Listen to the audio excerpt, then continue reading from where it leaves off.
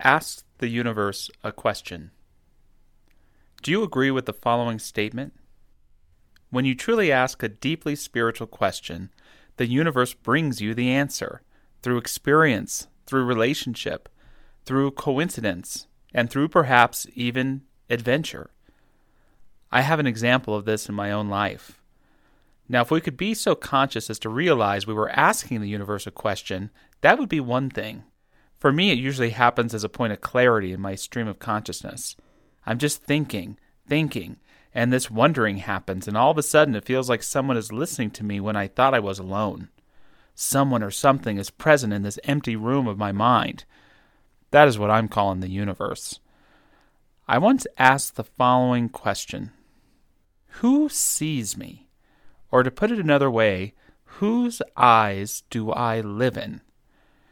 And I mean that in a couple of ways. First, do I live and experience my life by my own self-perceptions, or do I live observing myself in the eyes of my father, or longing for the eyes of my ex-partner? There's an old icebreaker question that goes, describe yourself as your best friend would describe you. Or describe yourself as your parents might describe you.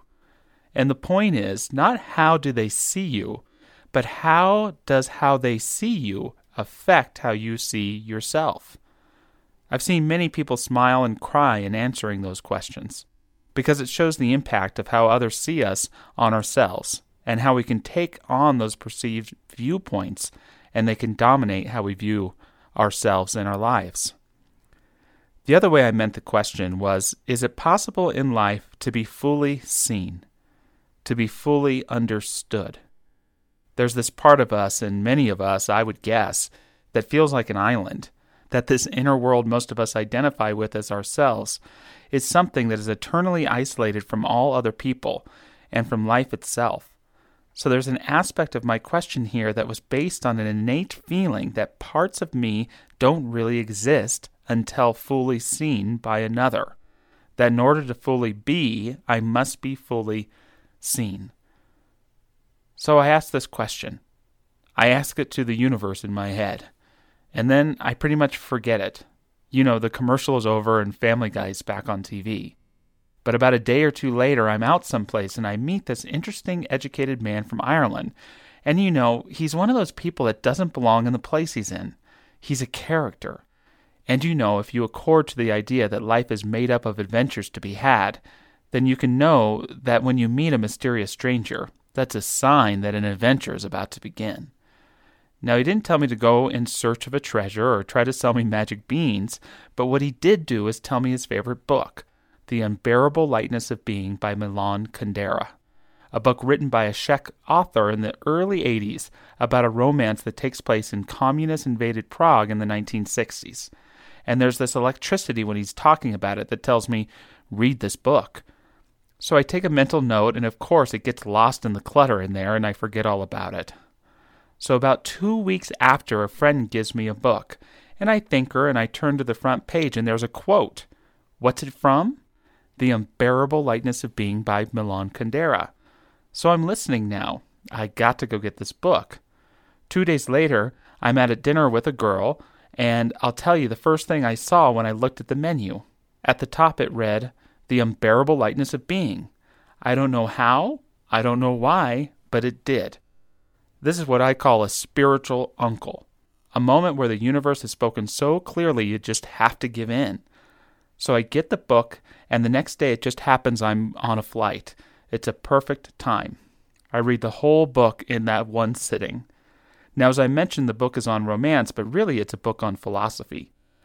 So I'm reading this book, and this moment happens, a moment of truth. It is as if time freezes as I read the following lines. And it is only at this time that I realize I was brought to this book because of my question.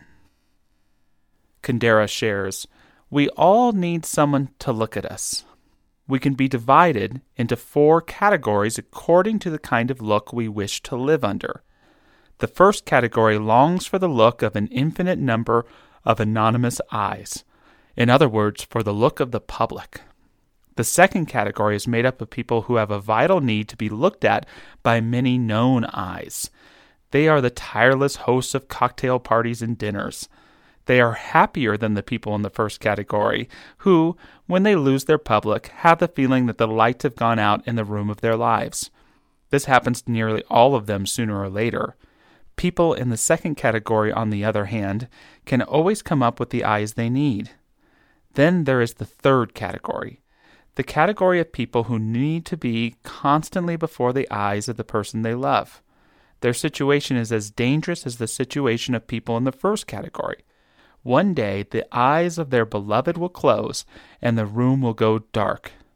And finally, there is the fourth category, the rarest, the category of people who live in the imaginary eyes of those who are not present. They are the dreamers. Pretty deep stuff to find in a romance novel, right? Now, I'm not saying this was the answer to my question, but it was an important start. The thing I think you have to understand about this statement is that Kundera is not making a point about how others see us, but about how we see ourselves. We can see ourselves as just wanting to exist, to be recognized, no matter if it's good or if it's bad. We can see ourselves as just wanting to fit into the world, to meet the status quo, to simply belong. We can see ourselves as wanting to be accepted, if only by one person, at least one.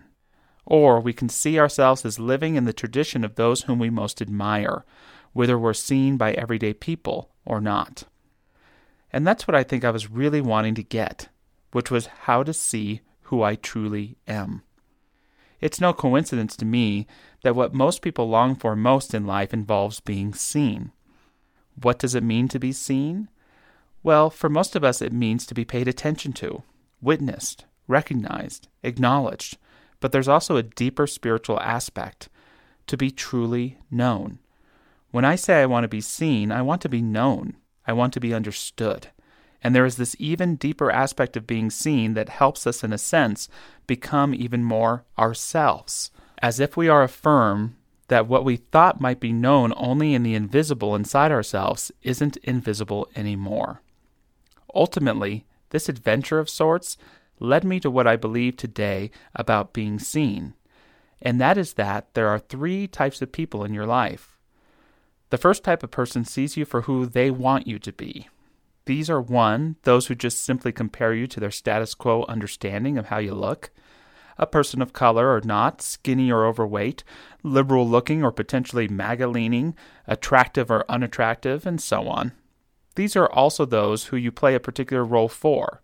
This can be a positive, mom or dad, husband or wife, best friend, trusted coworker, but it can also limit someone from seeing the whole you.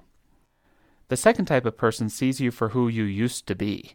These can be great friends who remember your past, but it can also be judgments people have of you that limit your ability to grow in their own eyes. Lastly, there is the person who sees you for who you want to be. These are our teachers. Ultimately, I believe in what I'll call the eyes of the sacred. It's a vision that sees us at our highest always, and I believe it's always available for us to step into, for ourselves and for others. It, in short, is how God sees us. And it's not just some sweet vision. It's in a way required to fulfill our potential, to live in the eyes of the sacred. Unless we can see ourselves at our best, we will not be able to experience ourselves at our best. Until we see another at his or her best, we will not be able to experience another at their best. And a great human mistake is the idea that I will see you this way when, or I will view myself as complete when I. No. As a goal is born out of a vision, so must we have the vision in order to truly experience the fulfillment of that very goal. So that's my story about asking the universe a question. What do you want to ask the universe? What do you want to truly know? What does it mean, universe, to truly love and be loved? What does it mean, universe, to really live a life of meaning? What does it mean, universe, to really forgive and let go? Universe, why am I here? Universe, how am I to live my life? Your job is not to answer, but to listen deeply to your life.